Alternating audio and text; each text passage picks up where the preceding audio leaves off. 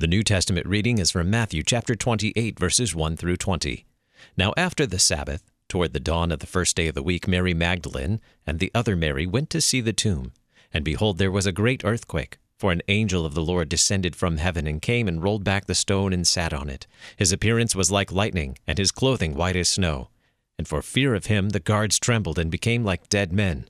But the angel said to the women, "Do not be afraid, for I know that you seek Jesus who was crucified. He is not here, for he is risen, as he said. Come, see the place where he lay. Then go quickly and tell his disciples that he is risen from the dead. And behold, he is going before you to Galilee. There you will see him. See, I have told you." So they departed quickly from the tomb with fear and great joy, and ran to tell his disciples. And behold, Jesus met them and said, "Greetings." And they came up and took hold of his feet and worshipped him. Then Jesus said to them, "Do not be afraid. Go and tell my brothers to go to Galilee, and there they will see me." While they were going, behold, some of the guard went into the city and told the chief priests all that had taken place. And when they had assembled with the elders and taken counsel, they gave a sufficient sum of money to the soldiers and said, "Tell people, his disciples came by night and stole him away while we were asleep. And if this comes to the governor's ears, we will satisfy him and keep you out of trouble." So they took the money and did as they were directed, and this story has been spread among the Jews to this day.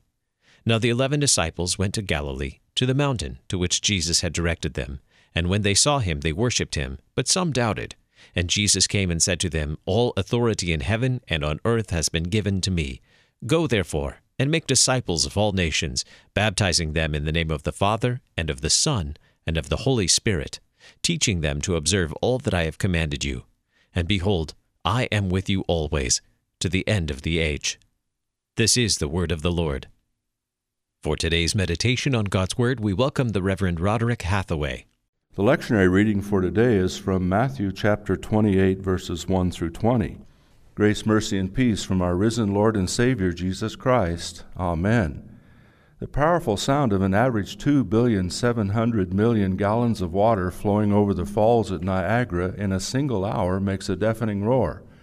By contrast, the quiet hum of dynamos in the hydroelectric plants in the province of Ontario and in the state of New York harness a small percentage of this energy to generate light and electricity for millions in homes, businesses, and industry throughout the region.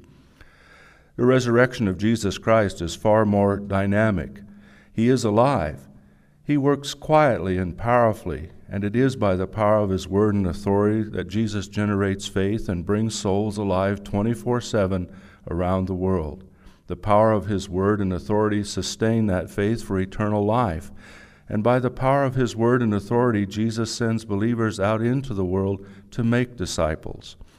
Through the gospel, baptism, and Holy Communion, every believer has an infinite and limitless source of comfort, assurance, and strength for sharing the truth.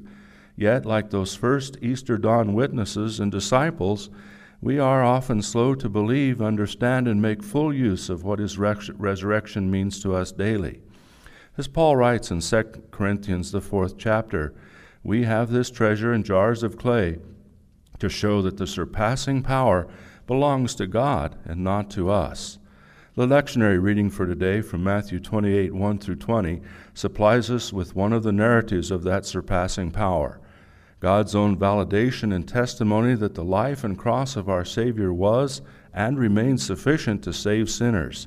Jesus had fulfilled his substitutionary mission. The price of every sin is paid in full. The accusations of Satan are crushed. Not even death can defeat the believer. The angel told Mary Magdalene and the other Mary, "He has risen as he said." Jesus himself sends them to tell the disciples. They took that singular truth out into the world. We have received it, and by it believe. At the end of the age, the powerful waters of Niagara Falls will cease to fall. Until then, the risen Lord Jesus promises to be with us and says, "Go therefore and make disciples of all nations, baptizing them in the name of the Father, and of the Son, and of the Holy Spirit, teaching them to observe all that I have commanded you." His power and authority will never cease. The day will come when all tombs will be emptied, and all who believe will celebrate the glory of his power and authority, alive and everlasting. Amen.